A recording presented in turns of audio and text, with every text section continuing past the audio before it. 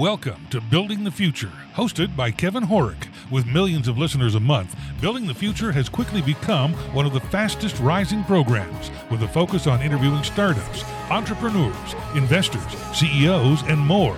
The radio and TV show airs in 15 markets across the globe, including Silicon Valley. For full showtimes, past episodes, or to sponsor the show, please visit buildingthefutureshow.com.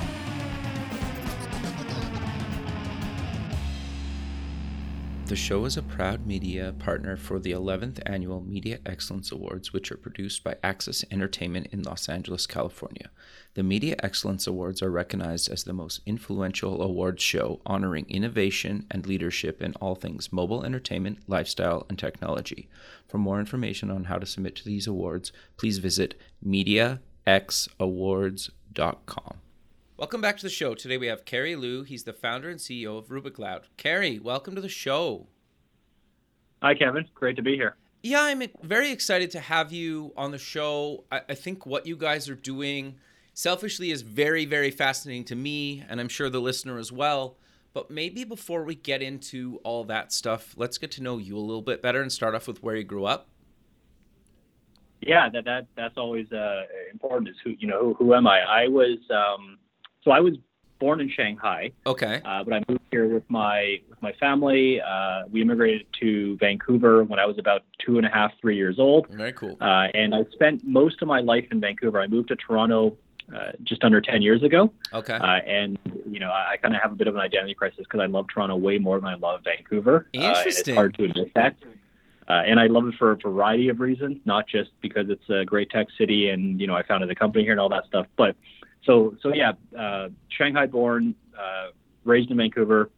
I actually started my career in the accounting and consulting world. So I spent about 4 years at PricewaterhouseCoopers. Sure. And the real reason for that is I wanted to learn the inside guts of businesses, but I also didn't have the courage to start a company either. So I didn't really know what to do. So I kind of spent some time there, learned tech, learned businesses inside from the inside out. And then I joined a startup called Strange Loop Networks based in Vancouver as a fairly early employee and grew with them as we commercialized that product. It was a very, very complicated technology that basically would accelerate the download speed of a website into your browser. But it would do it in the line of traffic. So it was high risk, high reward type of technology. And I grew with that company to about 60 plus people. And then we were acquired in 2013. Wow. And shortly after that, I founded RubiCloud. Okay, so what is RubiCloud and how did you come up with the idea? Yeah, so RubiCloud, the initial thesis, which has evolved a lot over the years, but the initial thesis was a lot of these. It's actually interesting just because today, we saw Cloudera and Hortonworks merge in a $5.8 billion all-stock merger. And 5.5 years ago, those were the two hottest companies in the tech space right now. Sure. Big data was the single biggest kind of topic. MapR was hot. All these kind of open source database companies were hot. And the initial thesis was, well, as all this emerging big data technology, all this emerging cloud technology came out to the market, what are the real world applications for all of this? What are the industries and verticals that are going to be able to do things that they previously could not do? And the vertical that we picked at RubiCloud to look at that thesis was the large retail, the large retailers of the world. Retail is a $6 trillion market globally. And we felt that the retailers who were serving that market were the perfect the vertical to turn these big technologies that were happening, these big kind of technical waves that were happening into products and applications that could change their business. So that was the initial thesis of the business. Gotcha. It hasn't changed. We focus now way more on the application of the data, the application of the machine learning into real world use cases for retailers and real world products. But the initial thesis still remains the same. Interesting. So walk me through kind of exactly what you guys kind of do, because that's kind of a pretty good high level, but how do you guys actually put this into practice? Yeah, so I always like to explain to people, retail is one of those industries where it seems like it's really simple on the surface, but it's actually extremely complicated behind the scenes. So I mean, think about when you walk into a regular store. Let's use a random example of like a drugstore. You might walk in to get your, your toothpaste and fill your prescription and get your shampoo or whatever it may be. Well, that store, that brand will probably have 100,000 SKUs available at any point in time. They've got thousands of stores across the country. They've got a dozen or so distribution centers.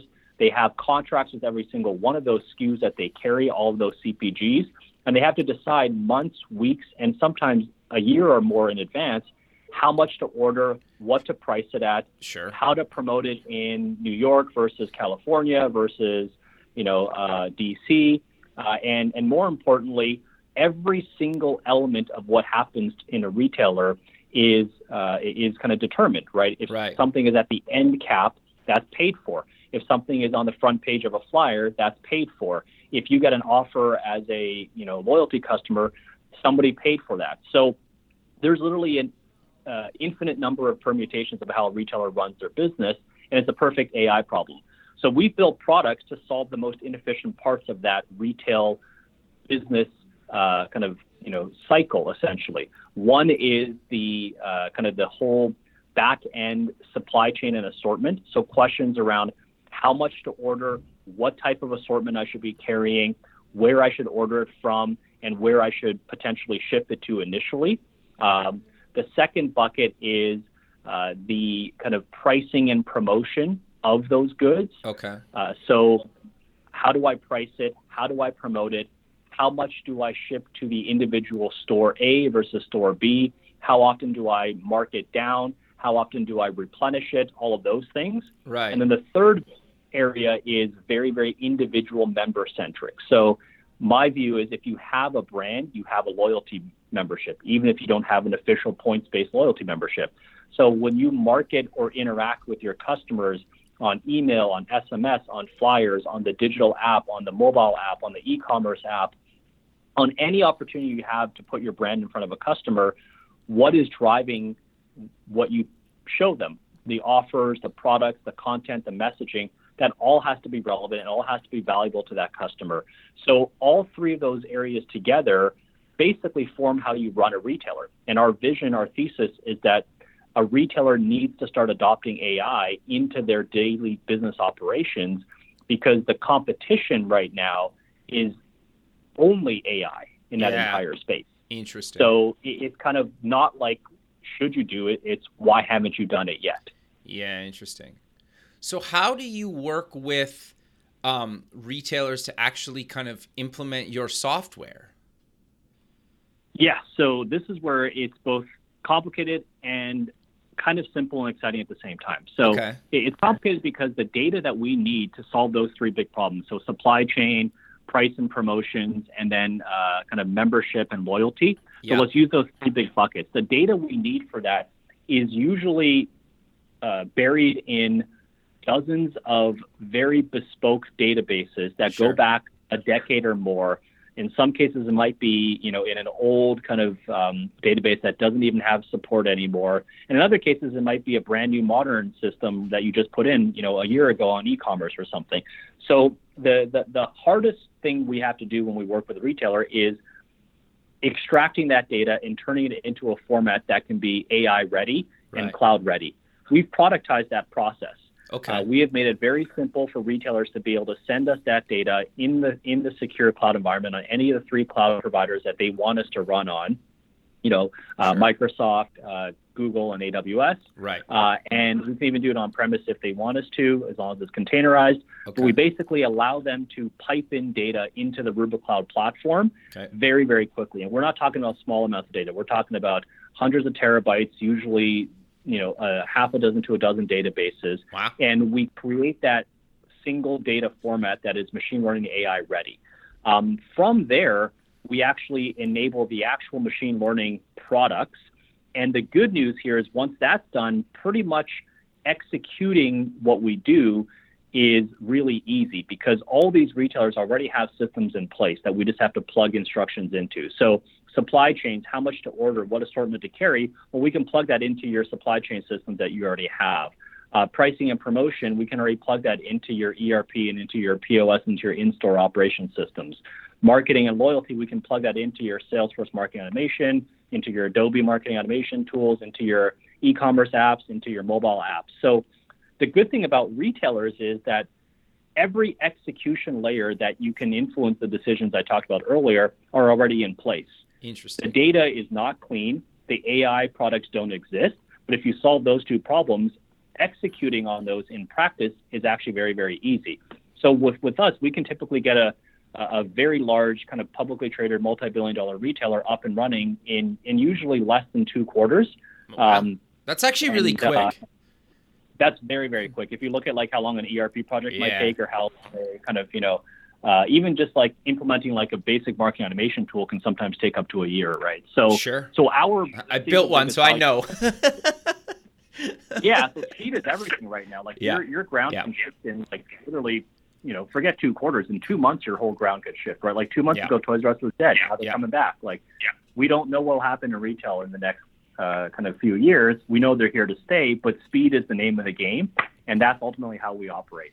Interesting. Yeah, that's kind of, I think, the next big kind of innovation, I think, is like bringing kind of the internet and the power of kind of AI and machine learning back into kind of the physical world, right? Like, and I think the best almost example is kind of like what you guys are doing, but even just like, I think what a lot of people can relate to is like what Amazon's doing with Amazon Go, and we'll cover them later, but right? Like they're basically putting their kind of technology back into the space, right? And so I think it's kind of interesting because I think people don't realize that like if there's a promotion of say like pickles at the end of an aisle, well, obviously they have to order more pickles, and then based on maybe historically the last 10 years of data, they know that they need to order, I don't know, like 500 more jars or 100 more jars or whatever that number is, right? But like through data, and that's like a very, very basic example, and I'm sure you can provide us with better examples, but like I think the average person doesn't think about some of that stuff, right? And how important that is, right? So do you maybe want to give us some better examples to that? Yeah, so a good example around kind of pricing and promotions is if we use that pickle example, well, pickles belong usually to a condiments category. Okay. That category will probably have, I would say a few hundred different types of condiments. Right. Each condiment will have a few to maybe even more than a few actual brands, right? Pickles have 3 or 4 different brands. And each category may or may not have your own private label if you're a retailer as well. Maybe they carry their own pickle that they manufacture themselves. Right. So in that example, as the category manager or the buyer or the merchandiser, you have to basically manage that entire P&L for that retailer for 12 months straight. Yeah. At any point in time, you're buying and ordering products across that category. You're deciding how much to order, how much to ship to each distribution center, how much to allocate to each store, how often to mark that pricing down, how often to replenish it. And then you have to decide, do you promote it or do you just keep it at regular price? You're trying to optimize for certain things like margin versus kind of revenue. And in the case of pickles, it's not as good of an example, but what if it's a perishable item, right? Yeah, and you have to manage the brand as well. So you can't walk into a high-end grocer and see, I always use the example, you can't walk into a high-end grocer and see, brown bananas. Yeah. Because the expectation there is that the bananas are actually pretty close to exactly what you need them to be. And bananas have like a 3 or 4 day shelf life, right? So the same goes for all the other fresh produce. The same goes for bagged produce. The same goes for meats, all of those things. So the complexity suddenly is infinite. Yeah. And category managers, buyers, and merchandisers are ultimately measured on gross profit and various metrics around overstock, understock, and accuracy. Okay. And those are the things that we help the most with in a big part of our product suite, is making that entire process exponentially more efficient. We're not talking we're going to come in and give you a couple % here and there. We're talking like standard deviations of efficiency here. So that's the kind of concrete examples. We will affect gross profit. We will affect inventory turn. We will affect overall accuracy of how you run your business.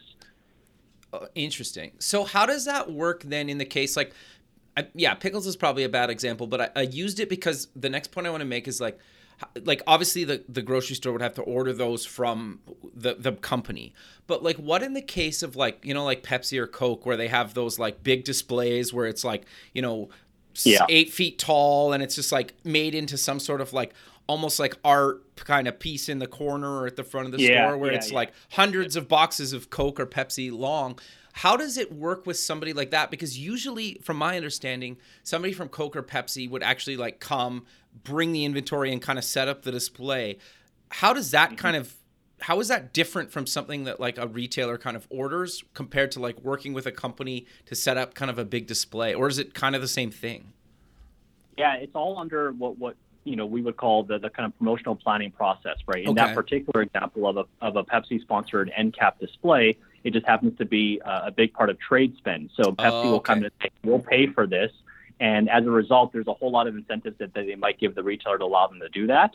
They might give them the stuff at a very specific discount or whatever. Maybe there's a lot of negotiation that happens. And that's the primary job of these category managers and vendors, is to manage the trade spend, to manage the promotionals that are happening, and to make sure that they're not conflicting with each other as well, right? If Pepsi did that at one end cap, you can't have Coke next to it.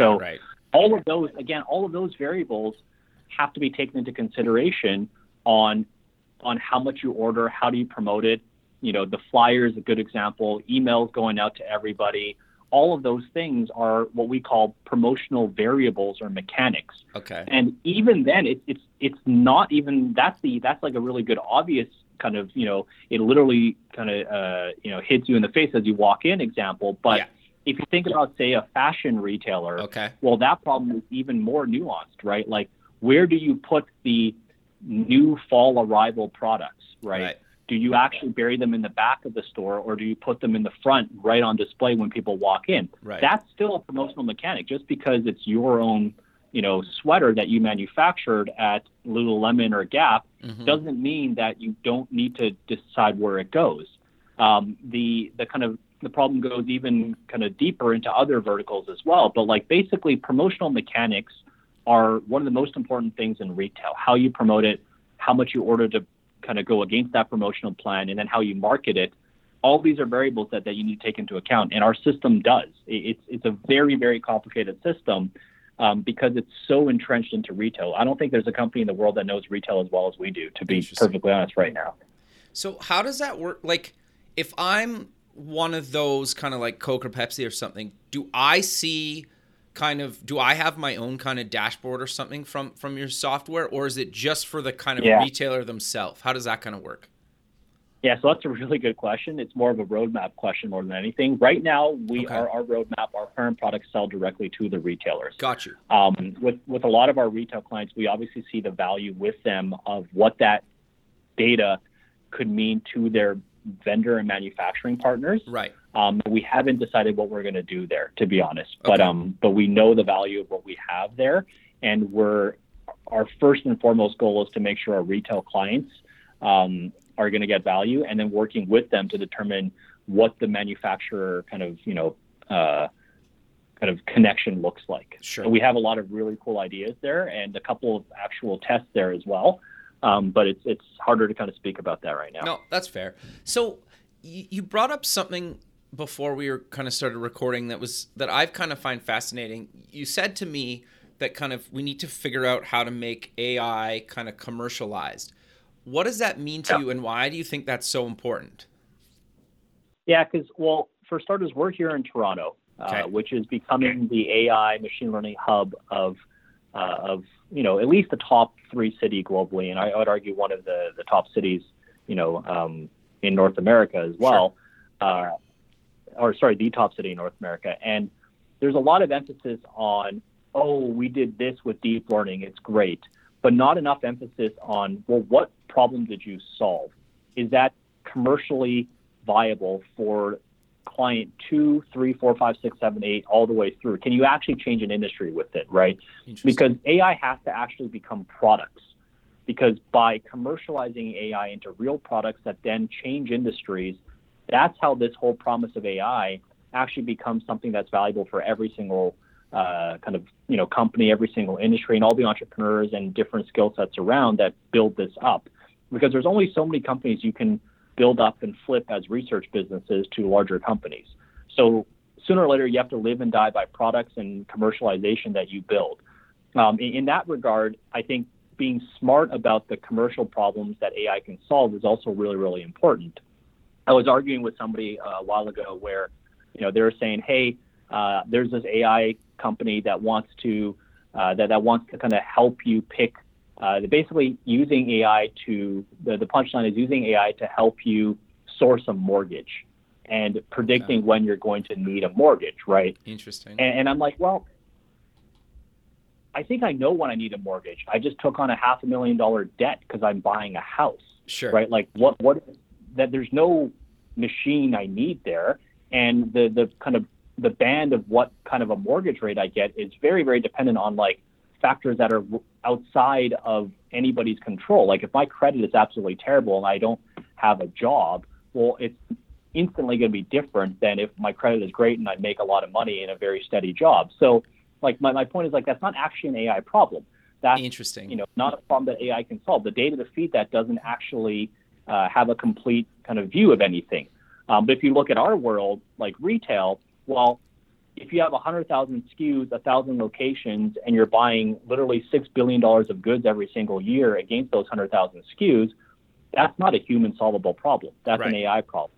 If you look at, say, fraud against credit cards, well, think how many credit card transactions have. That's an AI problem, right? If you look at mapping individuals to potential clinical trials around the world that would map their disease pattern, that's an AI problem. Yeah. So you have to look at these really, really huge industry problems that AI can solve and get really excited about commercializing them, because then whole industries can change and hopefully become more efficient and kind of ready for the next generation of where our kind of economy takes us. Yeah, that's interesting. I totally agree with you. I think the thing that's it's portrayed so much in the media lately that like AI is going to like basically destroy the human race and everything's just going to be like pandemonium and chaos and like nobody's going to work ever again. And like, I don't see it like that at all. I think like to your point, like it's going to solve some really, really big problems, right? And then it's going to be kind of up to humans to leverage what it figures out, to make more money and like probably create more jobs, right? Like I think majority of people, especially that work some of the more kind of like repetition, kind of maybe boring jobs for lack of a better term for it, might end up doing something more exciting and fulfilling because of AI, right? Like that's how I kind of see it. And maybe that's just like a little rose-colored glasses, but I don't think like that's just kind of my opinion, I guess, right? Yeah, I think it's really hard to generalize that, right? Like, I mean, I kind of call myself like a pragmatic optimist in the sense that like maybe AI is going to kind of take over. Maybe we're all living in a simulation, doesn't matter anyways. But I think any of those maybes are in reality very, very, very far away. Sure. In the short term, we have a lot of really big problems I think AI can solve. Sure. Some of those are socially very, very positive. Some of them are kind of from an economics perspective, very positive for industries, and some of them can impact both, right? Like even in our world, we don't talk about it a lot, but food wastage is a very, very, very big problem. Yep. That's not good for anybody. Mm-hmm. That's like literally a problem that nobody likes, right? Yep. The retailer wastes money, the food goes to waste, yep. The consumer ends up paying more, and they end up contributing towards that food waste. So if you can make that whole process more efficient, it's literally a win for everybody involved. Yep. So there's a lot of these problems, and my view is that you can't paint it with a broad brush, because if you look at our world, we don't have any users who are worried their jobs are going away. Right. Because the category manager, a buyer, a merchandiser, I was talking about earlier, they're worried about vendor negotiation. They're kind of negotiating Coke off of Pepsi. They're going to trade shows to check out the latest drink that they want to potentially focus on. They don't want to come in every day and get into the minutia of 300 promotions happening and 300 orders they have to place. And right now they're just not. They're kind of ignoring a lot of that and just letting kind of the historical patterns dictate what they want to do in the future. But these are highly specialized professional jobs that are going to be made more efficient with what we do. But it's really hard to make that same argument with, say, a truck driver. right? Okay, Or yeah. or kind of somebody who probably, if AI does take over in the form factor, in this case of a autonomous driving vehicle, Yeah. it is a lot harder to make that argument. So I don't like painting with a broad brush. I know in our world, it's not something we worry about, but there are other industries where it certainly would be. Interesting. Thanks for listening to Building the Future. This show is heard by more than 1 million people monthly in over 15 markets worldwide, including Silicon Valley. Kevin Horick's guests are leading business owners, successful entrepreneurs, and merchandisers worldwide. Now, your brand has an opportunity to tap into this dedicated and active group of business people who are looking for places to invest and the right opportunities to support. Find out how you can get involved at buildingthefutureshow.com.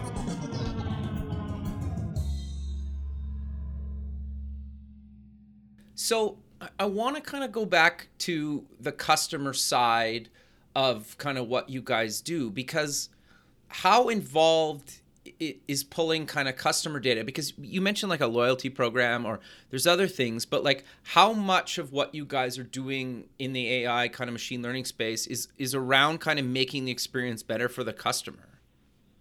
Yeah, so that's a really good question. I'm glad that you brought it up, because I have this saying to retailers when I meet with them is that, hey, retailer X executive, guess what? The consumer doesn't care about your problems, right? Yeah. Like they don't care that you have a lot of debt. They don't care that, your kind of teams are, kind of fighting for kind of budget. They don't care that the stock is constantly volatile. They don't care about, the fact that Coca-Cola is squeezing you again for margin. They don't care about those problems. Right. What the customer wants is, so I kind of look at it, well, what does the consumer want today from a retailer? Sure. The first thing is they want relevant digital experiences. So that's how I look at loyalty. Every interaction other than the flyer with the customer is digital. Email, the e-commerce whole checkout experience, the mobile app, the in-store clienteling app, the SMS in some parts of the world, all of those interaction points, social through some kind of, influencer program, every interaction with the customer is digital. They want those experiences to be relevant. They want it to be, helpful to them. An offer has to be valuable to them. A message has to be valuable to them. If a new product launches and it's going to be good for them, they want to know about it. So the first thing that they want is they've given you the right to send them information, emails, offers, promotions, all that stuff. They've opted in. Sure. At the very least, what you can do is give them relevancy and value in return every time you give them a digital interaction. So that's the one thing. The second thing is now, especially in grocery, and kind of faster moving goods like drug and health and kind of all those things, they want a very seamless last mile experience. So buy online, pick up in store, show up at the parking lot and not wait 25 minutes, because then they might as well just walk in and get the groceries themselves. Yeah. Buy online, deliver it to home, and it's actually there and the stuff is fresh. Buying in the store and having it fulfilled in a different location, if it's like a large item like a couch or something. That entire kind of logistics of that last mile, and we see companies like Instacart and Ocado and all these cool companies kind of, emerging here and becoming really big. That's really important to the consumer. How do you forecast for that? How do you kind of, predict for that? That's what we can solve for, right? Interesting. The third area that kind of loyalty and customers really, really want is they want the retailer to get on top of the future assortment trends. Sure. Because there's these kind of like these new, because let me kind of use an example. Like 30 years ago, when a new trend was coming up, a new retailer would emerge, right? Oh, it's an organic food retailer, or it's a specialty kind of cleaning products retailer. Well, now these kind of new kind of trends are resulting in venture-backed companies that are popping up. So you've got, Dollar Shave Club, you've got Native, you've got, Warby Parker, you've got Allbirds, pick a niche or pick a category, a venture-backed startup that is building the product direct to consumer is popping up. And they might become successful. It's too early to tell a lot of that time. Sure. But the consumer wants the retailer to also care about that, right? So in Canada, Loblaws has done a very good job of getting ahead of this whole kind of kind of clean eating with kind of healthy, organic, kind of antibiotic-free world with their kind of blue private label menu, because they've anticipated the consumer cares about that, right? So when I show up at a retailer now and every single deodorant is not antibiotic or chemical free, well, suddenly I'm going, well, the retailer doesn't really get me, because this is clearly a category that I care about, right? Or I show up and there isn't a plant-based, meat isn't even a consideration. Well, we can debate whether plant-based meat is good or not all day long, but the consumer cares about it. So assortment has to be relevant to the consumer. Mm-hmm. So all of those things, in our view, are part of loyalty. They're part of that kind of customer expectation. And going back to my first comment, if you screw it up, the customer doesn't forgive you anymore. They don't care. They're just going to go to a retailer who's gotten it right.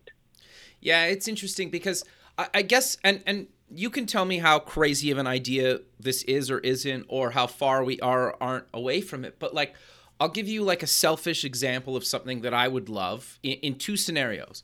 I'm celiac, just so like that, and that means I can't eat like wheat, right? And it's not by choice. Mm-hmm. It's like I miss a lot of things. But if my local grocery store, and I had to say opt in, and I would, because I love that convenience of giving away some sort of personal data to have a better kind of experience. If my local grocery store basically said, here's all the gluten-free items that you can get, or here's new items that you got, and they either text that to me or popped it up in a notification in the loyalty app, or emailed, or all those things, or some sort of way, and maybe they automatically deliver it or whatever, it doesn't really matter. But like just something as simple as being able to recommend current or new products related to my kind of choice in lifestyle, whether it's kind of mandatory or not, is something that I think is kind of much needed. And it would probably creep some people out, but I think a lot of people would love that convenience, especially when it's like a dietary kind of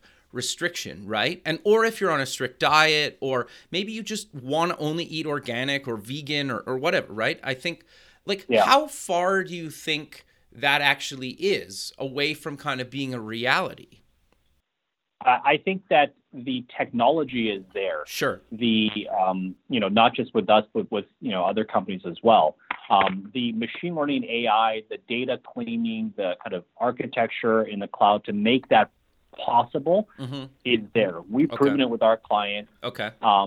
It's a perfect problem for a lot of the unsupervised reinforcement learning out there.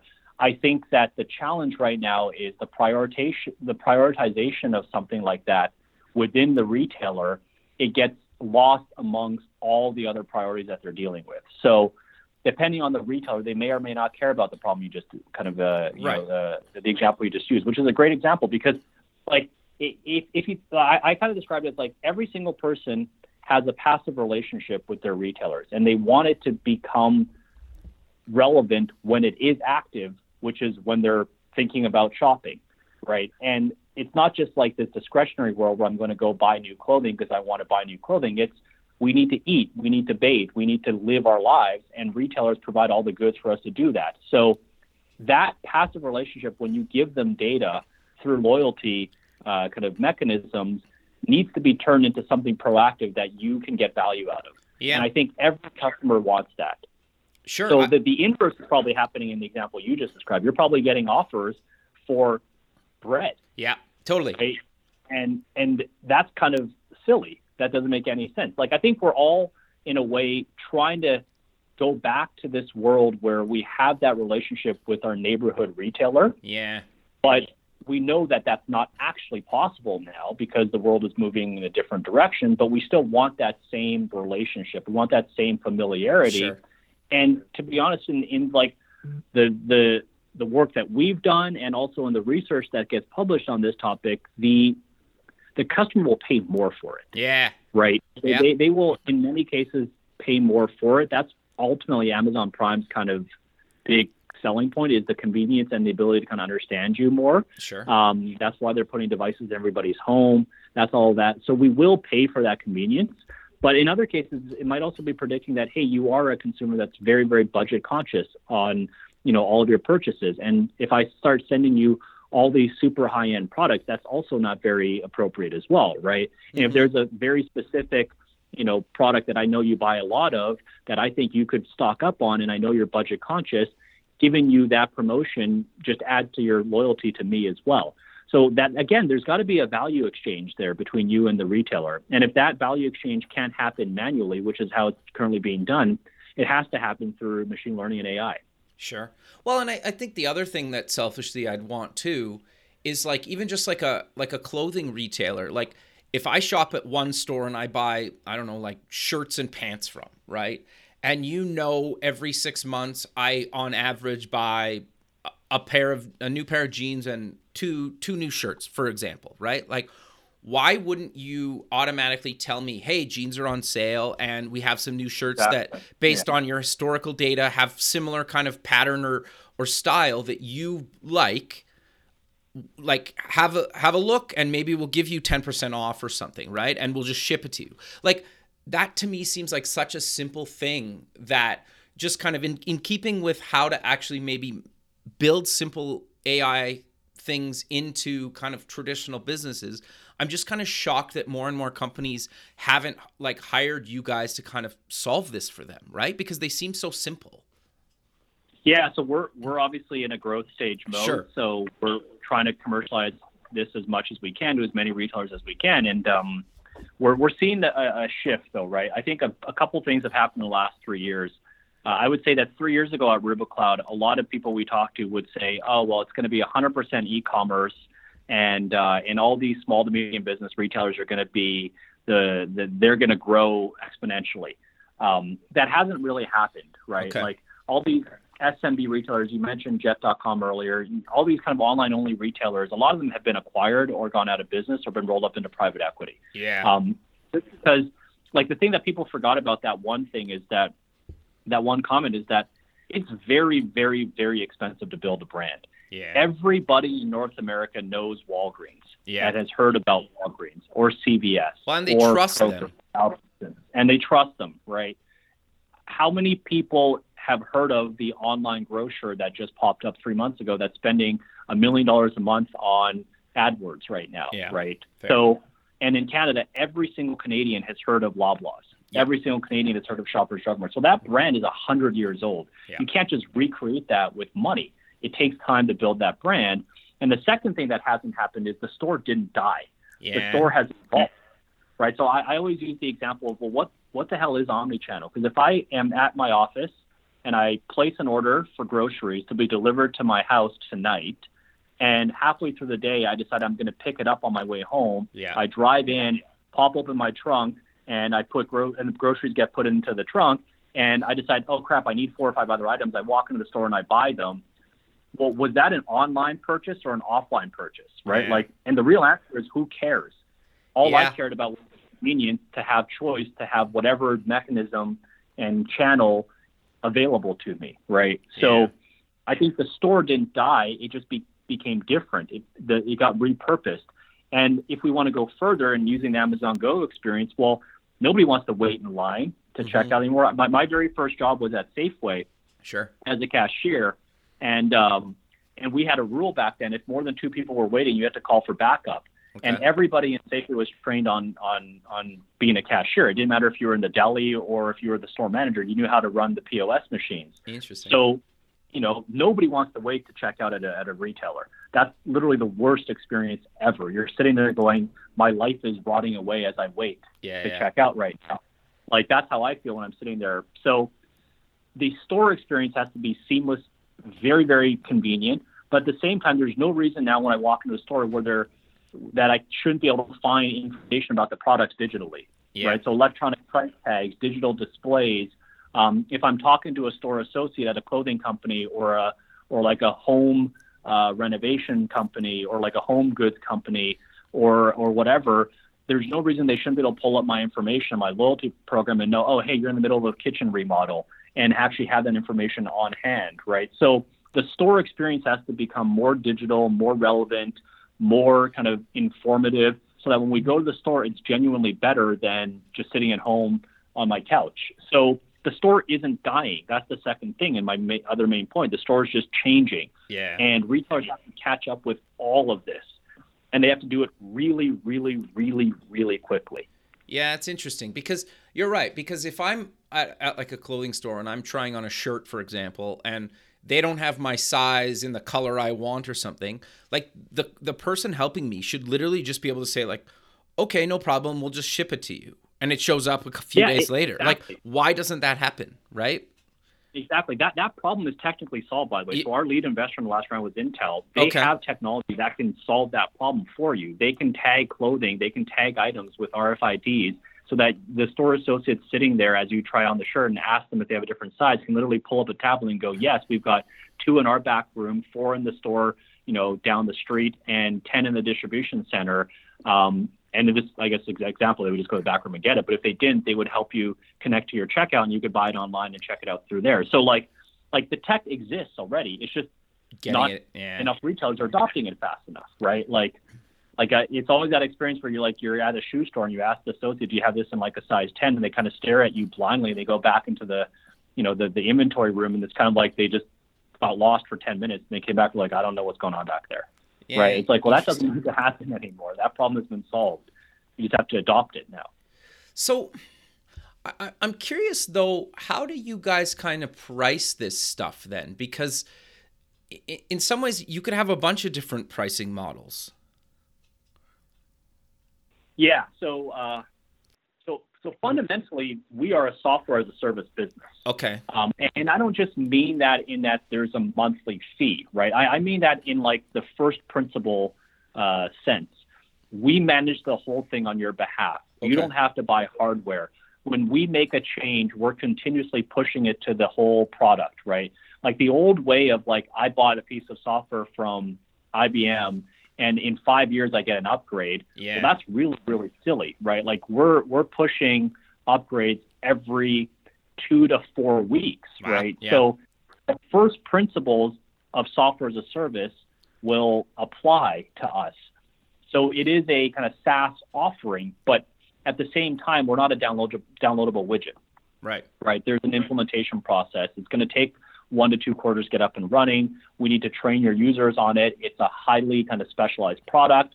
So it's a monthly model, but it's not going to be, it scales with the size of the retailer's business. Let's just put it that way. Okay. It's going to be, obviously, if you're a $100 billion retailer, it's going to be, significantly more than if you're a $500 million retailer, because the data volume, the transaction volume, the number of users, all of those things are going to be much greater. Yeah. And there's just the computing power you need to crunch all that data, right? Yeah. Interesting. Exactly. Yeah. Okay. So I'm curious, though, we've talked about it kind of throughout the show about kind of the future of kind of retail, but like, what else do you guys kind of see that could potentially happen down the road or in the kind of near future? Yeah, so I always like to kind of answer a question like that with kind of the current state. Okay. So in North America and in Western Europe, if we just use those 2 markets, right? Sure. So Canada, US, and kind of the Western European countries, there is about $8 trillion of retail spending every single year. Wow. That doesn't include restaurants or, you buying a car or kind of travel or whatever. These are like physical items, right, that you need to kind of, to be a human being, basically. So $8 trillion of consumer spending.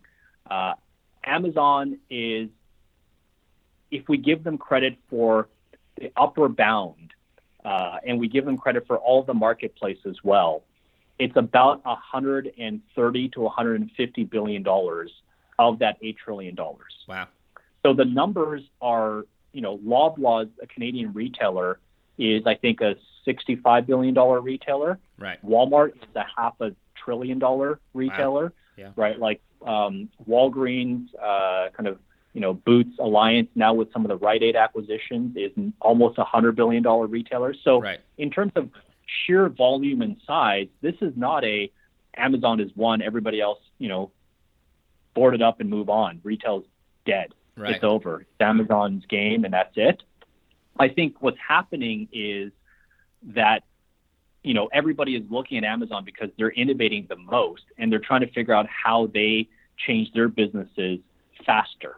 So what I see happening to the future of retail is these really big kind of retailers, these kind of multi-generational retailers, these large publicly traded kind of, cross-category, cross-geographical retailers fighting back harder than they've ever fought back and investing in big parts of their business, from technology, machine learning, AI, whatever you want to call it, for real business problems, which is hopefully where we play, investing into the in-store experiences, which is where a lot of companies are trying to play right now, investing into upskilling their workforce, not just kind of the store associate, but the corporate workforce, the analytics workforce, the kind of people running the day-to-day businesses, and in many cases, kind of cleaning up the kind of financing of their business, right? Like realizing that the debt load that they've taken on in many cases has kind of crushed them, and not restructuring debt or doing whatever they need to. But I don't think anybody genuinely believes that we're going to live in a world where it's just Amazon and nobody else. It's $8 trillion of spending. So to us, the future of retail is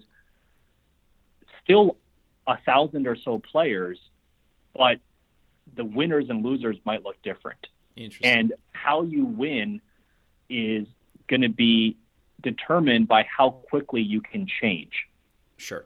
That's ultimately, if I could bet on one thing, I would bet on any retailer right now that's implementing things and being decisive in a very, very quick way. Yeah, that's interesting, actually. Yeah, you're right, because I never really thought retail would go away. It'll change, right? Like, and I think the perfect example is something as simple as, like, if you need medicine for your kids at like 2 a.m., right? Like, Amazon's not going to get it to you by 2:30 in a.m. It's just not going to happen, right? Like, you physically need to get in your car and drive down the road to some drugstore that's open 24 hours, right? Like, unless they start building those. But like, I just think, to your point, like, it's just going to change a bit, right? And some of the stores might get a bit smaller, some might get a bit bigger, some of them might have, where you go pick it up, some of them will have to deliver more often. It's just going to change, right? It's interesting. Yeah.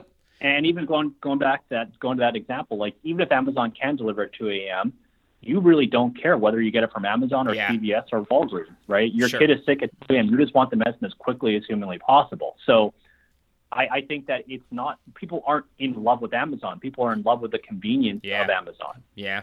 And if you can offer the same convenience, then they'll go to you. Yeah.